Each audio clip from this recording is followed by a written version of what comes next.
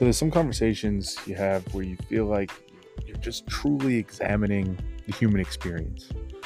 Not for any specific reason or outcome you're trying to get to, but just because both people are so fascinated with understanding, of just trying to make sense of what's there and what it is, for the pure curiosity and wonderment of it, if you will. And this discussion with Troy, my guest, was a beautiful, deep look into what this existence is really all about. Neither of us would be so naive or arrogant to assume that we have all the answers by any means, but that's not the point. The point, which is very much the point of the show, I think, is caring enough just to explore it. And Troy's lived a really interesting life. You'll see it in the bio and in the write-up, and you'll hear it in the conversation. It just has a super unique perspective. But maybe most importantly, he cares a lot about humanity, about people, and about the world around them. So we talked about love and God, his kind of most important value. We talked about spirituality. We talked about science. We talked about nature. We just talked about life. And it was a conversation that I learned a ton from, about myself, about people, about Troy. And I just really, really enjoyed. And I hope you enjoy it as much as I did. So with that, let's get to the conversation with Troy. All right, Troy, thank you so much for being here. Really, really appreciate you making the time, and I'm really excited to talk to you today. I like to dive right in, so I will with that first question of what's the value, what's the belief, what's the perspective that's most important to you? Man, that answer is really easy, but so layered. Mm. Because my answer would be love and God. Loving God. Okay. Love and God. Those are the most two important things to me. What do those mean to you? How would you explain those? Well, that's why I say it's so layered, because we say this word love. And I could say word love, and we all use the word love, but even love in one context means so many things. There's so many different people. And my understanding of love might be different to someone else's understanding of love. And to me, they both are interrelated. This love and God. And the same goes with God, right? I feel like a lot of people in the world today have a resistance to the word God because of course, history and decades of what I believe is a misrepresentation and organized doctrines and so on. For me, what God means is when I speak to God, I speak to someone's understanding, their understanding of God. I don't believe that anyone can tell anyone else who God is or what God looks like. I believe that every individual deserves and is entitled to cultivating their own unique relationship to the divine, to God. And I believe what love is, I have a book coming out in October, not to plug it, but I describe love as the ability to see God in everyone, in all living things, and then to act accordingly. If we were in relationship with God, if we were having a conversation with God, even if we were in conflict with God, even if we were drawing boundaries to tell God what is acceptable and what is not, how would we do that? And I believe that if we lived our lives in that way, the world would be a very different place. I think most people could understand why that would be the case, but fill in the whole thing. Why would the world be a very different place if we could do that, as you said? Well, first of all, I want to say, and this would be a good time to point out that when I speak to love, I don't speak to flowers and rainbows of love. This isn't chocolates and bunnies. Sometimes, yes, but love is also fierce, and love is also courageous. And love is also drawing boundaries and telling someone, no, this is not okay. This is not acceptable. That is also love. But it is a kind of love that understands that everybody is a product of their own conditioning and their own experiences. So it is a love that in drawing those boundaries and in that fierce, courageous element of saying no, we understand that below someone's conditioning is a seed of God. It's a Mm. seed of divinity. Mm. Um, so I kind of strayed, but I forgot your original No, it's question. good. It stays on Yeah, track of it. So if yeah, people embrace that, if people lived with that, how would it make the world a better place? Again, I think people could connect the dots, but for you, yeah. like, what's the connection there of how that makes the world better Oh, or okay, well, different? here's one way to me is that when we begin to see one another in that way, and we begin to see each other not so much as our actions and deeds, not as our conditioning, but we see past that to see that God lives in everyone. Mm. And what we have to do is rather than judge someone for their conditioning, we need to help them recondition Mm. and reprogram. And to do that, you first need to love them, appreciate them, make them feel safe, and then begin to show them why their actions and choices or deeds or words may be out of alignment, right? Mm. But I always say that I feel when we're able to see one another on that level, I know to a lot of the different layers and situations, a lot of people, this might seem might be hard to accept. But at some point in time, it may not be right away. But if we see each other on this level, in this way, at some point in time, forgiveness is not an option. It's Mm. inevitable. Mm. Mm. So I don't disagree with anything you're saying, both like the idea of it and also the implication of it. But let's Yeah, explore it a little bit because I think for a lot of people, they may hear it and think like that sounds really nice, but for some reason it's not real for them. So let's yeah, try and make it real for them and let's make it real for ourselves. Like yeah, so is the underpinning of that view that or that belief that we are all the same. Like literally, quite literally, we're all the same. Like if you strip away our context, the circumstance we were born in, our genetics, the biology, and all that, the essence of who we are. You said the divine is in us. Does yeah, that mean in our base form we are literally exactly the same? We are possibly literally just God in some ways, like aspects of God yeah, that have manifested out in different ways. And that's how people should view it, or is that not the case? Are we all individual in some ways, and we are unique in who we are at yeah, a base level? yeah. Terry, you give me, I have goosebumps inside Ah, because of this question, because this stuff I think is it's so important, great. right? So if I go off tangent, just pull me back. But put it this way, our society has bred us from the day we are born to believe that we are separate, Mm. we are different, we are individuals, right? I was given a name. I was told my name is Troy and I am my body. You were told that your name is Terry or Terrence and that is your body. From that instant, if we don't begin to question that programming, right? Here's what that programming does. If I allow that programming to overcome me, what I'm saying is that when I leave my body, I cease to exist. Because if I am my body, well, then when I leave my body, I cease to exist. So that also means that I am separate and different from everyone else around me. Mm. So the programming, the unconscious programming, if we can go there, is that I need to do everything in my power to preserve my identity Mm. and my individuality, which means my needs, my desires, my wants.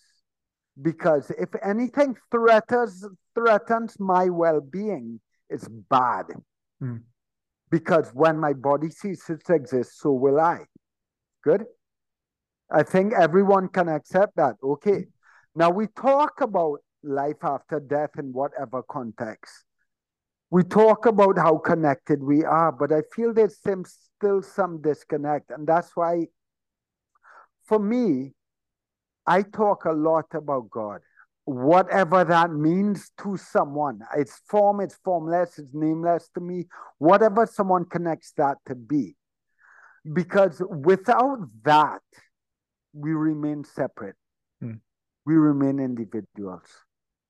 whatever you want to call that, right?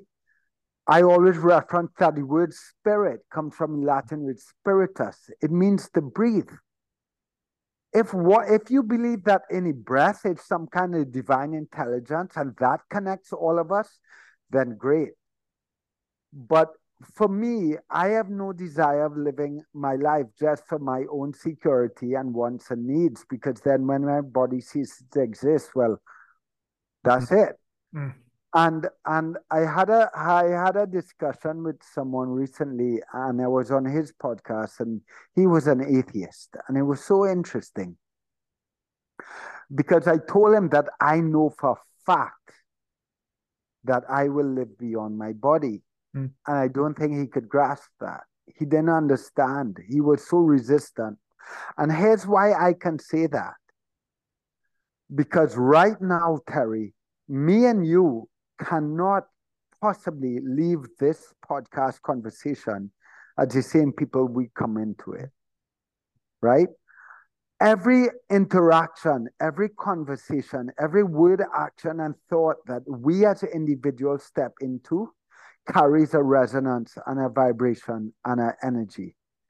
And that changes the world around us. Not only does that change the world around us, but it influences the evolution of human consciousness.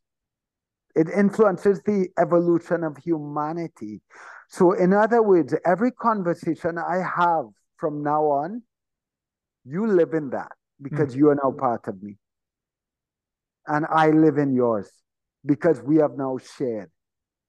So, in that way, I say straight up without a doubt, I know I exist beyond my body because I know that my words, actions, and my thoughts have influenced people and human relationships and will continue to do that long after I die. We are energy. And I'm not saying that from a me, like I'm Troy, I'm special. We all do. We all do. Every word, action, and thought carries a vibration and a resonance. We are energy. We are not form. And I think when we begin to understand that, we begin to understand that it's almost like we are held together by a plasma. That we are not these individuals. It's almost like we are individual cells within a body, a universal body. And when a cell begins to realize that, their priority is no longer individual survival. They're willing sometimes, in the book I call it self-sacrifice. They're willing sometimes to sacrifice their own personal needs, desires, and wants for a larger collective, a greater whole.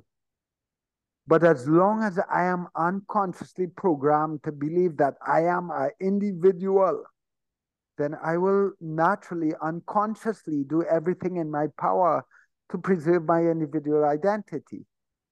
And I think we need to start to talk about this and question it, because don't get me wrong, the human experience is phenomenal and it has its purpose. Whatever that purpose is, I have my opinions. No one really knows. But there is so much value to the individual identity and the ego. So I'm not saying remove it completely, but we have to be in relationship to it so that it does not overcome us. Because if it overcomes us, so does this unconscious programming of I, me. And we forget about this collective that we are part of, that we are in service to. What good is my individual life if I am not in service to something greater? All right, let me ask you a couple questions about it, Troy, because I like this a lot. So a couple of different questions about it. So one direction people will go if they're resistant to this, or they're looking for, even if they want to prove it to be true, maybe the atheist, friend that you spoke to, let's give the benefit of the doubt there. Let's assume they're trying to say, okay, I want to see if this is true. One of the most obvious things people come back with and say, but look at nature. Look at the way nature functions, even outside of the human species. It's about survival. It's about thriving and like growing your species, and that the whole ideas of tribalism and things we have are rooted in animals that aren't human, that don't have consciousness, at least in the way that we think about it, and that it's the natural way of things to want to think about yourself, to want to survive. That individualistic nature, we didn't create it as humans; it was given to us by nature. And oftentimes people will equate, maybe correctly, maybe not, nature with God, and they have this view of like this was the way it was intended to be. How do we Yeah. think about that? Is that just flat out wrong? Is it just short sighted in how it's looking at it? Is there truth to it? How do you think about that part of it? I would question it because I think there is, one of the first, my whole life, not to sidetrack a little bit, but my whole life, Terry, I grew up in a Catholic home, Mm. and I've always been close to God, and I've always been close to Christ, to Jesus. But I always said from a young age, I looked at organized religion and I questioned all of it. I was like, he wouldn't have taught this. Mm. Would not have taught this.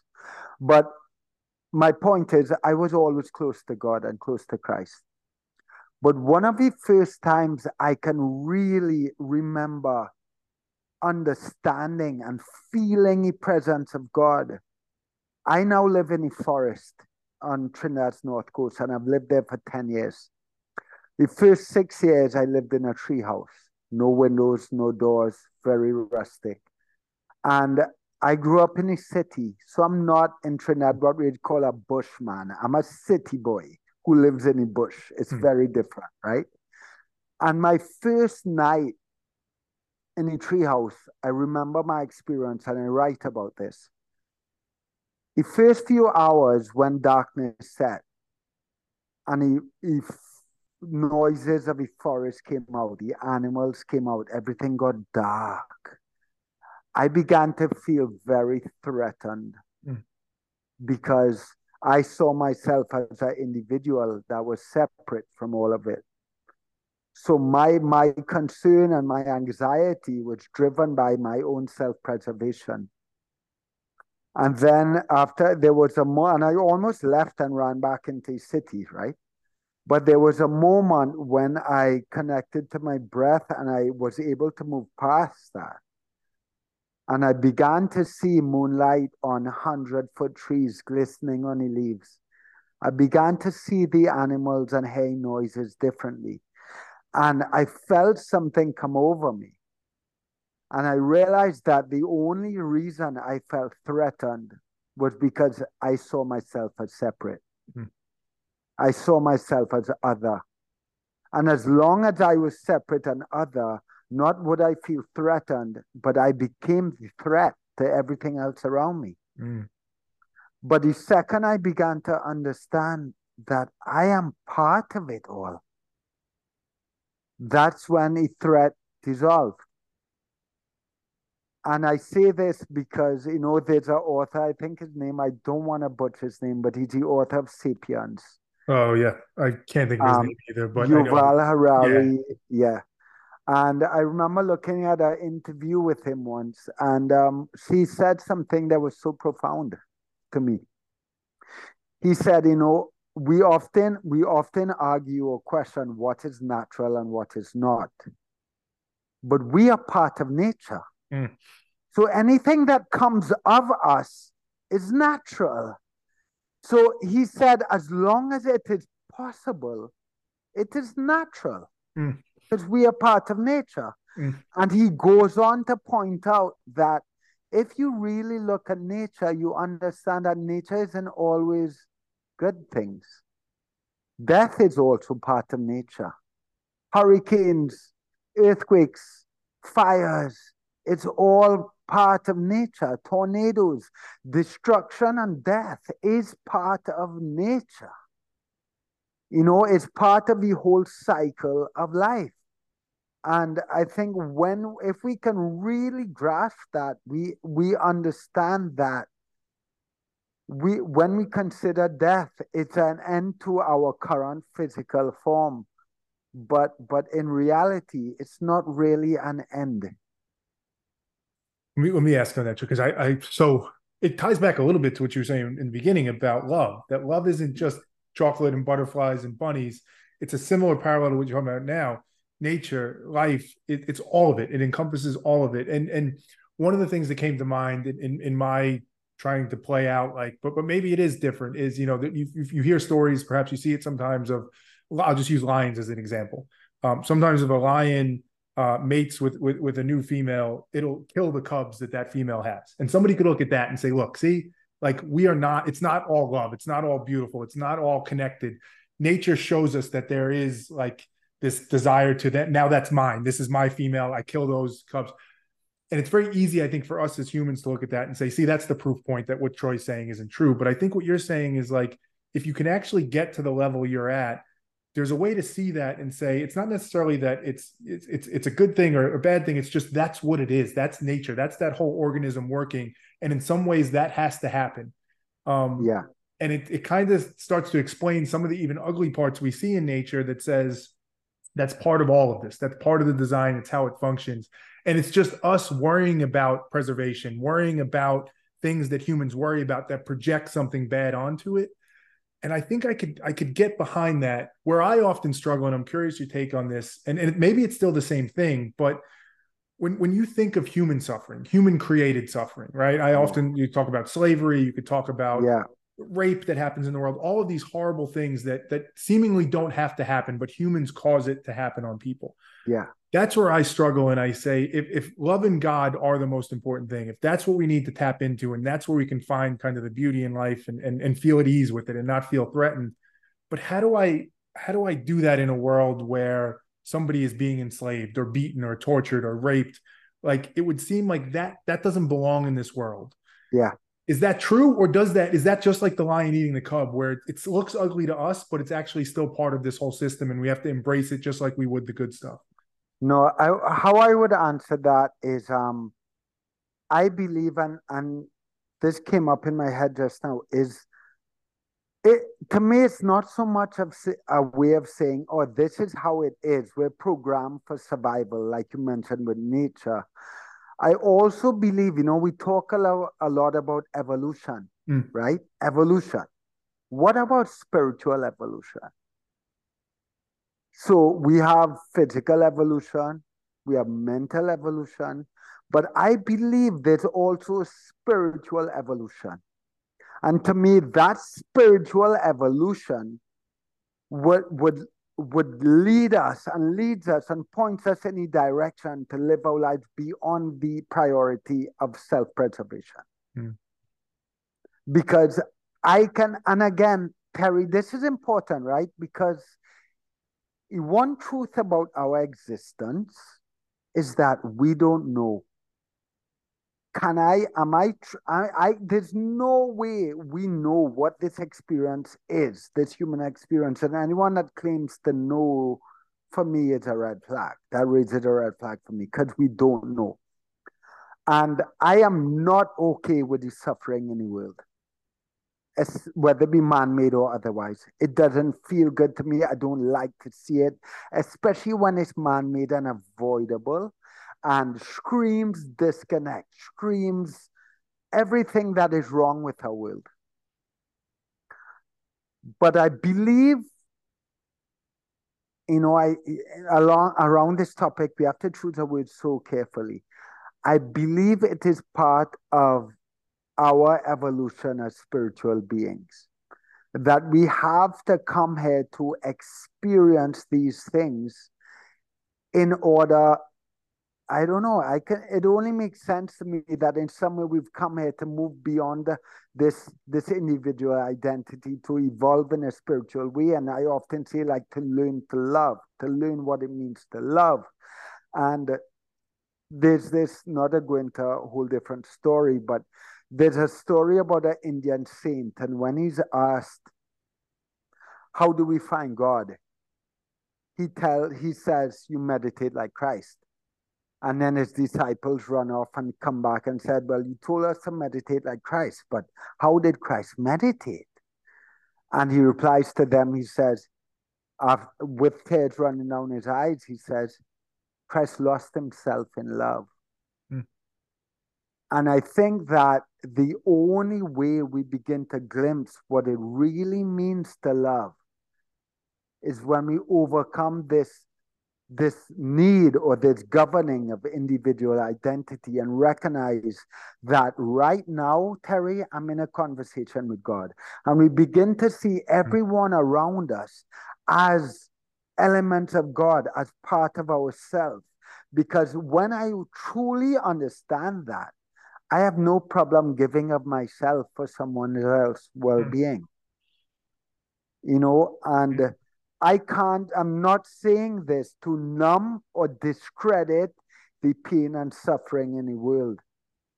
But how I often explain it is that this is the only way for me I can make sense of it, to keep going and committed, trying to show up from a place of love every single day. And if that's the only way I can make sense of it, so that I'm not always angry and bitter, then I'm okay with that. I'm okay with that. Because one thing I know for sure, like I mentioned, that is not questionable. To me, for anyone to question it is ludicrous. Is this, that every action, word, and thought that we embody and occupy changes the world we live in. And I want a world in which people are more loving, more compassionate, more understanding, more respectful of one another, and more considerate of everyone. So to have a world that breeds that, I have to live more of that and do everything I can to live more of that. There's a quote I say, it's like our actions, our words and thoughts are like likes, clicks, and shares on social media. If we want love, compassion, and understanding to go viral, then we have to do more of that and breed more of that, even in these situations when it's unimaginable. When we can see someone's conditioning, maybe they're being an absolute ass, and they're being really ignorant and really self-centered and really loud and very selfish. Rather than react to that with ignorance, if I react with ignorance and disconnect as if we're on different teams, it's only going to breed more ignorance. When in reality, that individual may be carrying things I have no idea of. They may have never known love in their life. They might have never had someone to care for them. They may be working 4 jobs and trying to raise 8 children as a single mother. The best thing I can do for anyone in that situation is to make them feel seen, heard, understood, and loved, even if that is just by making them smile. And I can do that. I believe we can all do that by still drawing boundaries. I do. And it's, as you're saying it, that point about the evolution, I think evolution is the right word, the spiritual evolution that we're going through, because there's a spiritual aspect to it and there's an evolution aspect to it, in that there has to be a faith, right? You said to turn off that conditioning, to no longer worry about the individual and that threat, that it is unimaginable at times. It feels unimaginable. It's impossible to do almost. Literally, I think about this all the time. I say this all the time.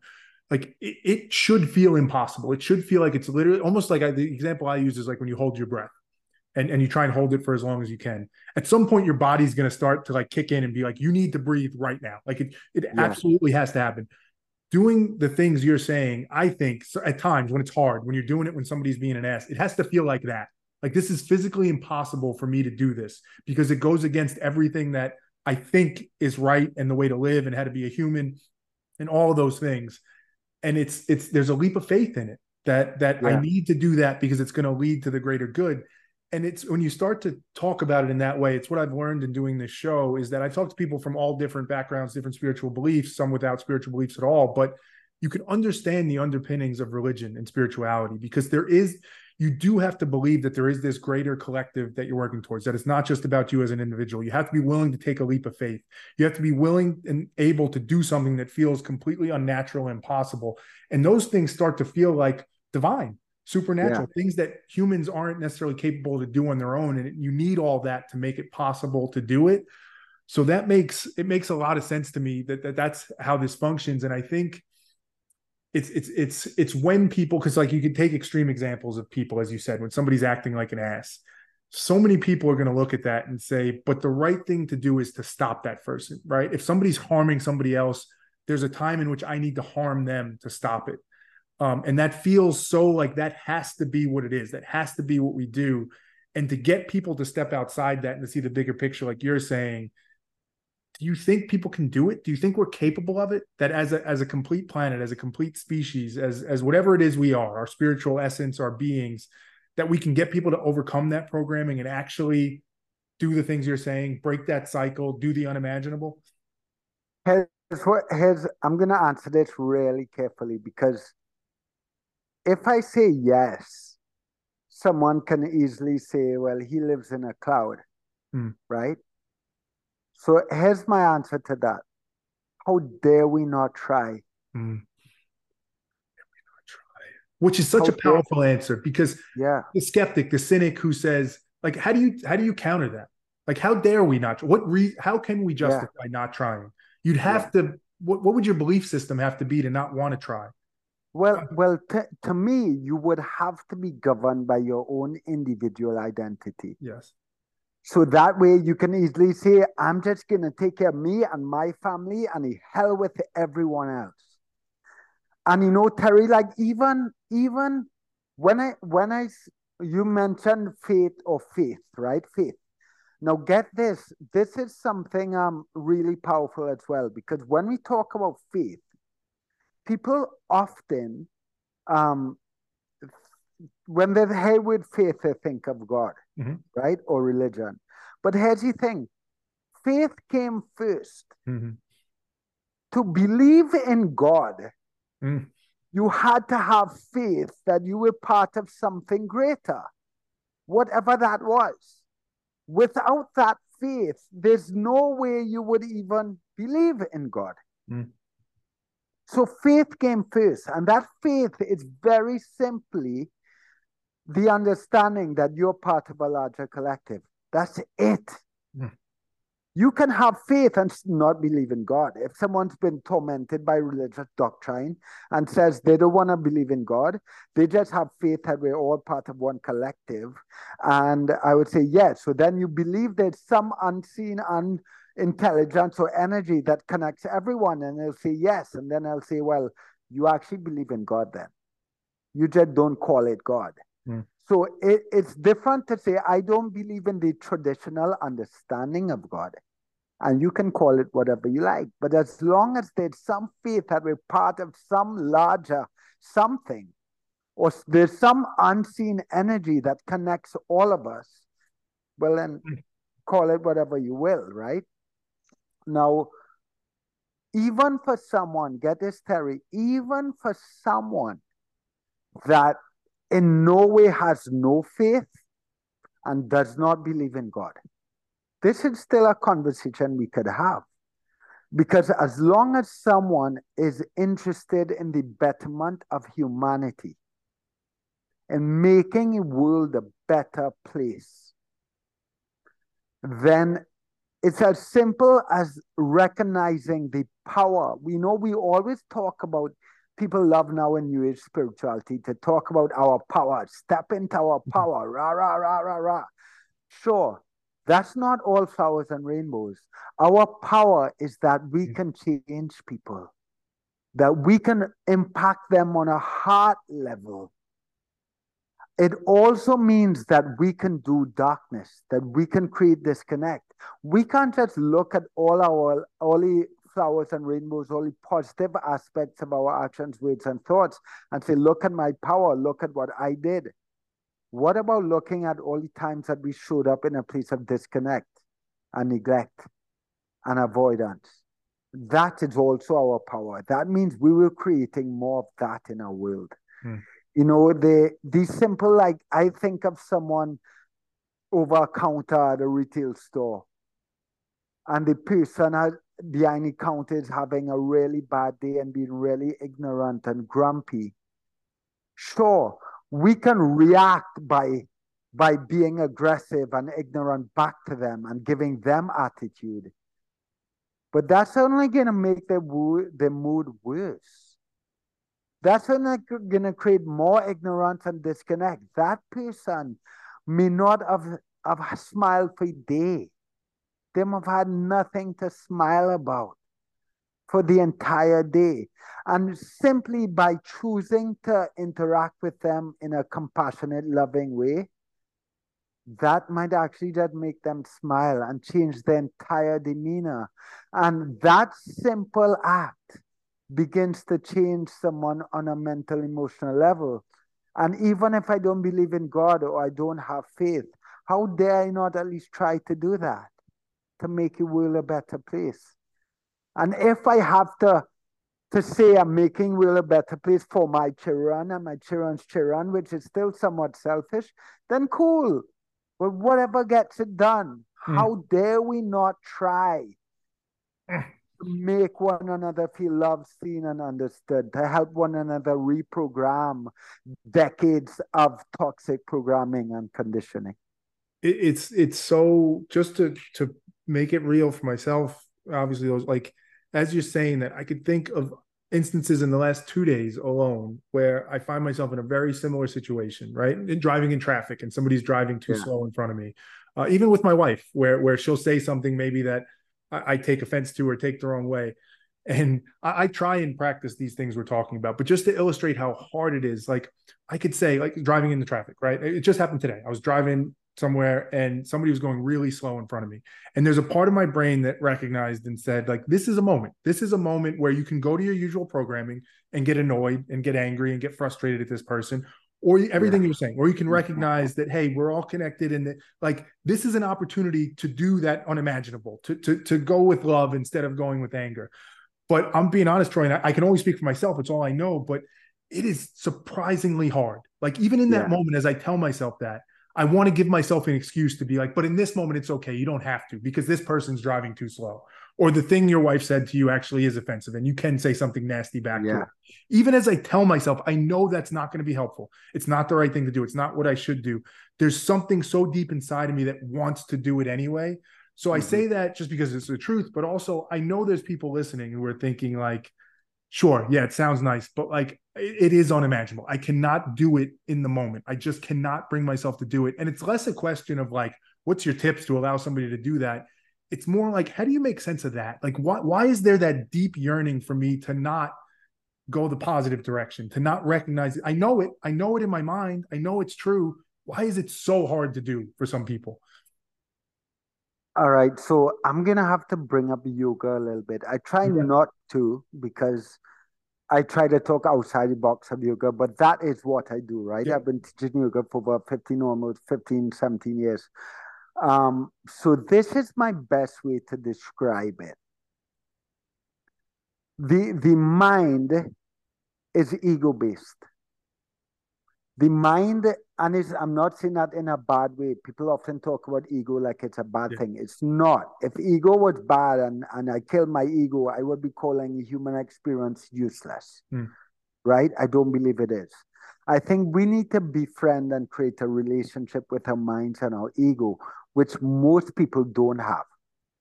They don't have that, which is why when the mind is in control, and we are puppet to our minds. Our mind is the most powerful thing in the world, by the way, right? If this wall behind me, for listeners that are not looking on YouTube, don't have a visual, is white. But if I said it was red, then it's red. To Mm. me, it's red.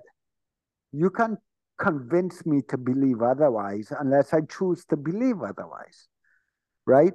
If someone tuned into this podcast and started and assumed or created a narrative that I am here to talk absolute mumbo jumbo, then if they're still listening, they're trying to discredit everything I say, right? That's the power of the mind. And the thing is that when we don't have a relationship to mind, the mind's absolute priority is self-preservation. Because the mind is individual. It's consumed with our ego, right? as long as we're governed by mind, we are going to be emotionally reactive to everything around us. And I do it too. I'm with you, Terry. I did it. I did 2 days ago. And I went back to look for a homeless guy in a gas station that I screamed at him that I see him every day and he's going downhill and he should know better and I'm not going to give him any money. And I was having a tough day. But I let go on him and I drove off and then I realized, yo, you Mm. know better. You know better. And 2 hours later, I went back to look for him to apologize. Right? I always say that being committed to the practice of yoga doesn't mean we never lose our shit. It doesn't mean we're never out of alignment. But it means that we recognize when we are and we're willing to do better. Mm. And to me, for people listening, I don't speak of yoga as this physical practice. To me, practice of yoga is yoga of living. It's our spiritual, emotional state of being, right? It's a mental, emotional way of showing up in the world. But to answer your question, there's a teaching in yoga that says the mind is king of everything, but breath is king of the mind, right? And I think there are so many people walking around the world that they are afraid of being with themselves. The mere thought of sitting with their thoughts and their mind is agonizing. They can't even, they wouldn't even, not even for a minute. A lot of people wouldn't even try. But get this, your mind is the most powerful thing you have. It dictates your reality and your experiences in every way. I describe it as your eternal lover. There's no way to avoid your mind. But like any partner, Terry, like you're married, like in any relationship, there needs to be intimacy. And that intimacy is cultivated by spending quality time, by listening. So if we don't, as individuals, take time to cultivate time with our breath, to cultivate intimacy, with our mind, by sitting with our thoughts, then do we ever expect to have a relationship with our minds? If we neglect our mind, they're gonna end up like a neglected partner or a child who feels neglected, and they're gonna have to scream and shout all the time and create these narratives to get our attention. And we're gonna become really emotionally reactive to the world around us. So breath is king of the mind. I'm gonna answer your question like this. I believe that when we spend time with our minds and we cultivate a relationship with our mind and our breath, it we don't have it sorted all the time. We will always lose our shit. It's part of the human experience, right? But I believe with that when we have a relationship with our breath and our mind, it begins to happen a lot less and a lot less, and we do better every day. Because breath is the one thing that can tame your mind. So that if I have a relationship with my breath and my mind, when something happens externally that is triggering, or I want to react, I now have Viktor Frankl, who's a philosopher, astrologer. He says that it gives us back our freedom. Our freedom is that space upon which we can consciously choose how to respond to life. And our breath and a relationship with our breath and our mind gives us that moment of space in which we consciously choose how to respond so we don't have to emotionally react. So I believe that the more we as individuals, whether you want to call it meditation or pranayama, but the more we spend just a few more minutes of quiet time with ourselves and our mind and our breath and our thoughts, the more we begin to cultivate these relationships so that we can now begin to live our lives in a conscious, intentional way rather than being emotionally triggered and emotionally reactive. Because the emotions and the mind, like I mentioned, will always react from a place of feeling threatened and attacked. It's always governed by personal survival.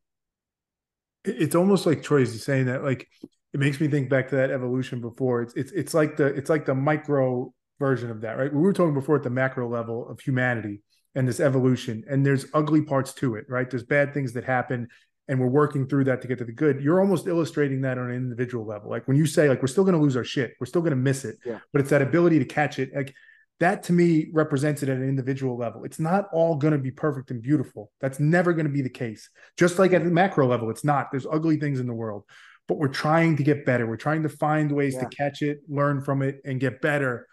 Is it like how a lot of this, you'll know this better than me. I'm somewhat still new to the world a bit.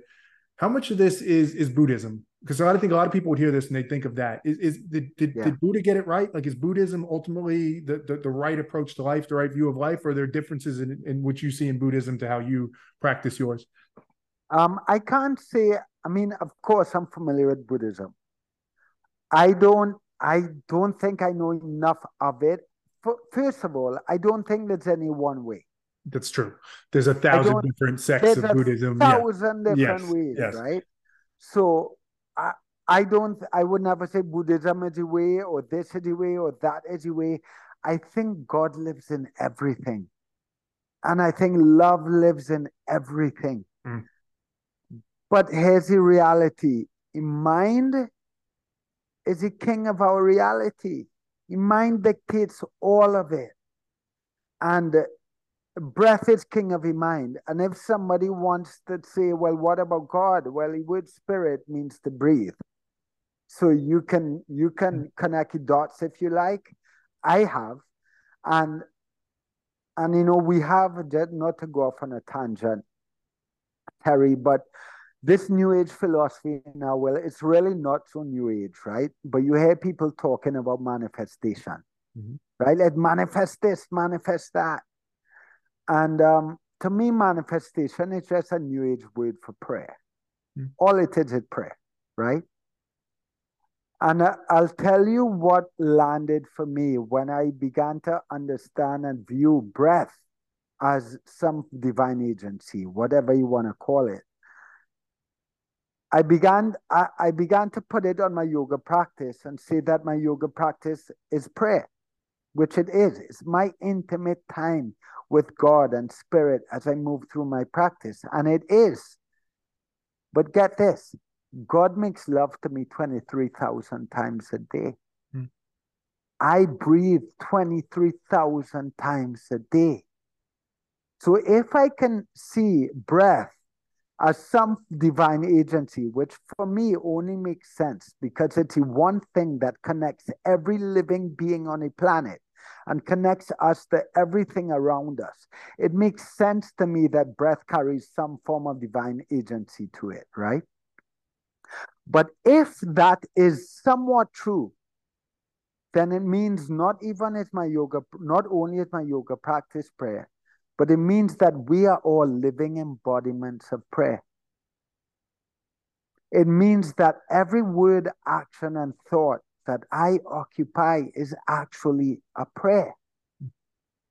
And same thing with manifestation. You can't choose what you're going to manifest. Every word, action, and thought that comes out your mouth is a manifestation and a prayer. And I remember, one of my greatest teachers and a friend of mine is a yoga teacher out in California. Her name is Sean Korn, but I believe she's actually from New Jersey. Mm. And I remember one day she pointed at me in a workshop or training I was doing. Or maybe she didn't point at me, but it felt like she was pointing at me. And she said something along the lines of, and again, this is how it landed for me. I can't remember, it was so long ago. But it landed for me like this. She said, you are a source of everything that is wrong with our world. And I sat there and I was like, huh? Because to me, she was a friend, a teacher. I held her in such great ideals, right? I was like, how? Because I was trying to do everything in my power to make the world a better place. So in my head, I was like, how is this possible? And I was so torn. But then I realized what she was saying. She was trying to get me to recognize that I can't just look at the areas of my life where I'm doing good and trying to make the world a better place.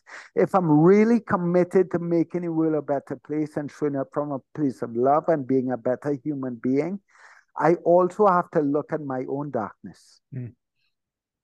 I have to look at all the areas in my life in which I am showing up from a place of disconnect and greed and jealousy and separation and judgment. If I walk past a homeless man on the street who is hungry and do not feed him or pay him any attention, I am praying for homelessness. I am praying for starvation. I am praying for disconnect and avoidance. That's how powerful I am. I am creating more of that in our world. And this is not easy to hear. And it's not easy to acknowledge because with it comes with a responsibility. Well, there's an irony, Troy, of Yeah, you're right. We are so powerful, but at the same time, many of us are so weak because we shy away from that responsibility. It's too great. It's too yeah, much. I'll use the word weak and I'll speak for myself only. Other people can choose their own. But like in those moments where we choose not to do that, right? We do choose the dark. I think it's because we're weak. It's too hard. It's unimaginable, like we said before. And there's that irony, maybe duality, maybe the duality we always think about in life. We have so much power. We're so capable, but it's our weakness that stops us from embracing that power. It's that yeah, weakness that doesn't allow us to say, you're right. In every moment, I should be looking to help that person, to do this, to do that. And I don't know how to make sense of that, honestly. That duality in us, that great power, but yeah. also that great weakness. It's I don't know. I don't know what to say about it. Well, let me. I would say this way, and let me know if this helps make some sense of it. It's a curriculum. It's like you're not gonna take a kid out of kindergarten, ask him to do algebra, and then tell him he's weak because he can't. Mm-hmm. The way I view the human experience that makes sense to me is that it's some form of spiritual curriculum. And we're here to learn and we're here to grow. It's the only thing that makes sense to me, that helps make sense of the world. Mm-hmm. Now, what that also does, I mean, Terry, sure, it allows a space in which we will fail and we will be, in your words, weak at times. And we can get up and try to learn and try to do better every single day. But it also, for me, invites this understanding.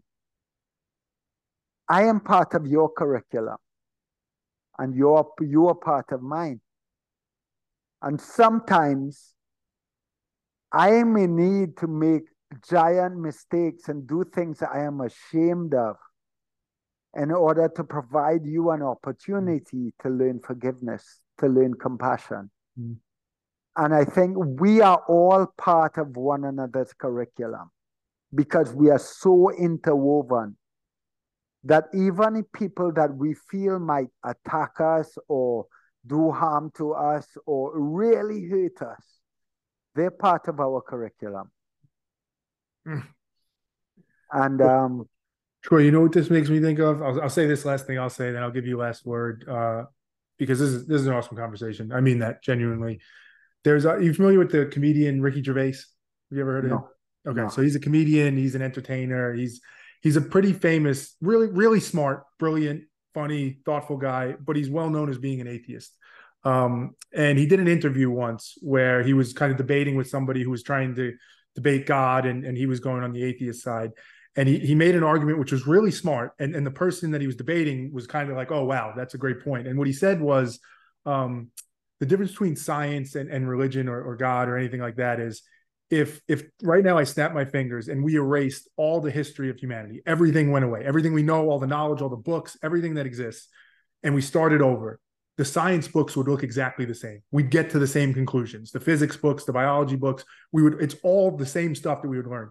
But from a religious, spiritual perspective, it would be completely different. And that proves that there's something more concrete and real about science than spirituality and religion. But what I think about through this conversation with you is that he's wrong. Because sure, maybe the words we use might be slightly different, whereas in science, but the same is probably true of science. The things you're talking about, the topics we're talking about, transcend any of the religions, anything you said before. I don't know about Buddhism necessarily in that way, because the names don't matter. These concepts, the things we're talking about, the interconnectedness, the difficulty we have of kind of embracing the dark, everything that you said in this conversation, I think people throughout the history of humanity have found these things. And it's the same things that are being found over and over in this evolution. And we're starting to realize. So I think that statement that he made, although there's some intelligence to it, I don't think it's true.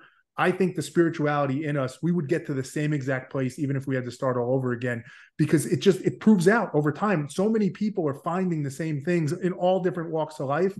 And that's what this conversation solidifies for me, is that there's something very true and real about the spirituality you're talking about that isn't man-made, that isn't something we just stumbled across and wouldn't find again. There's a truth to it. Yeah, absolutely. And when like, I appreciate science so much, and science is beautiful, but I'll put it this way: a miracle is defined as something that is attributed to a divine agency because it cannot be explained. And I don't care. I could talk to Einstein. To my knowledge, even Einstein acknowledged God at the end of his life, right? You give me the greatest of scientists, and there's always an unanswered question. You can give me any explanation of any kind, and I can still ask you, well, how and why? How and why? Where did it come from? There was a big bang? Cool. What existed to bang? What banged? What created the bang? There's always a how and a why. Our entire existence is unexplainable. Someone can try and sure. And they're trying. Great, they're trying. It's unexplainable. There's a divine intelligence, an unknown intelligence in all of it, and we don't understand it. We're not meant to, I don't think. It's part of this curriculum. We don't get the book of answers. You don't give a kid in school the answers they test. Well, maybe now you do. I don't know. but this is a curriculum we're supposed to walk.